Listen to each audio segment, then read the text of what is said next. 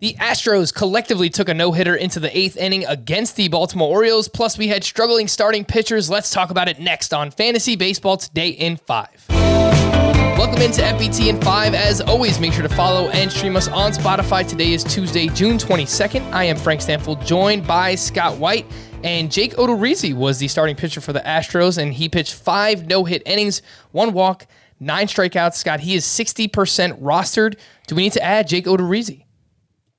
I don't know that you need to, but my waiver wire isn't bursting with interesting starting pitchers, so there may not be too many better out there than Odorizzi, who last full season, 2019, he had a career season, 15 wins, 3.51 ERA, 10.1 K per 9 in that 2019 season for Jake Odorizzi. And he did it mostly on the strength of his fastball, which was also the pitch that really came through for him in this one.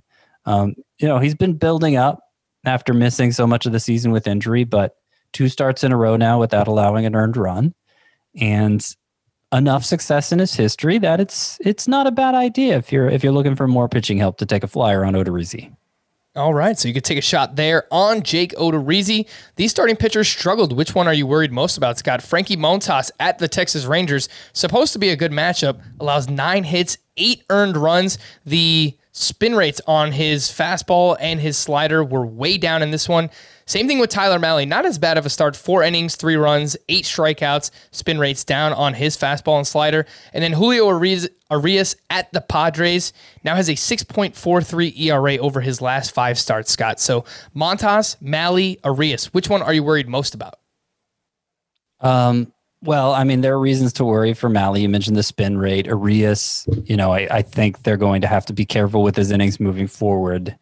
He pitched pretty deep into games early in the year, deeper than I expected, frankly. But I think the most worrisome is Montas. You mentioned the drop in spin rate for him, and that's notable because Monday was the first day that umpires were proactively checking pitchers to make sure there were no foreign substances on their gloves, on their hats, on their belts. It really started. They really started cracking down in full force Monday. Montas, we had seen the spin drop significantly on his splitter the previous couple starts, but that's not such a bad thing. You want less spin on the splitter, generally speaking, so that it drops.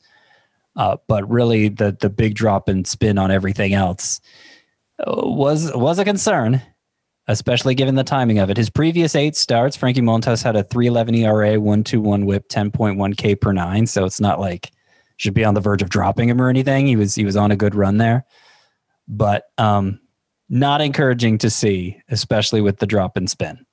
Yeah, don't drop Frankie Montas yet, but we're going to monitor this situation and see what his spin rates look like moving forward. Scott, someone we haven't talked about really all season, Tony Kemp went 2 for 4 with a walk and his 4th stolen base of the season.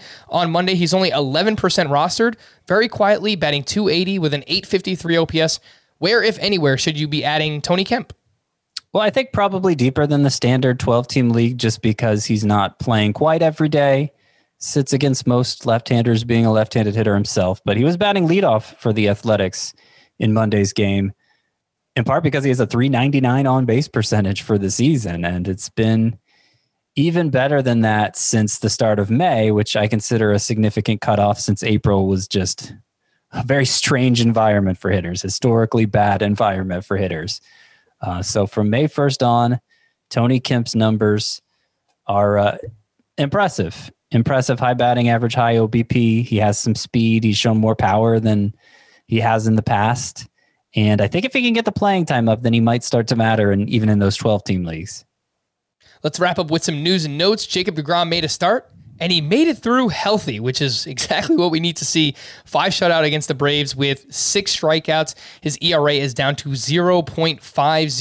Adalberto Mondesi was placed on the IL with a strained left oblique. It is June 22nd, and he has played 10 games this season, so very frustrating season for Adalberto Mondesi. Byron Buxton left early on Monday after getting hit by a pitch on his left hand.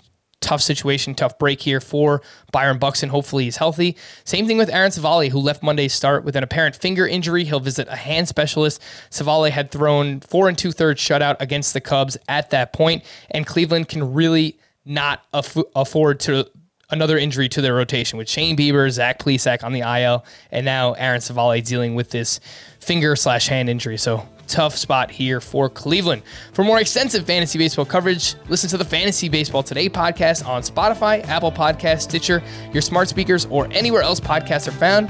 And thanks for listening to Fantasy Baseball Today in 5. If you enjoyed the pod, please leave a 5-star review on Apple. We'll be back again tomorrow morning. Bye-bye!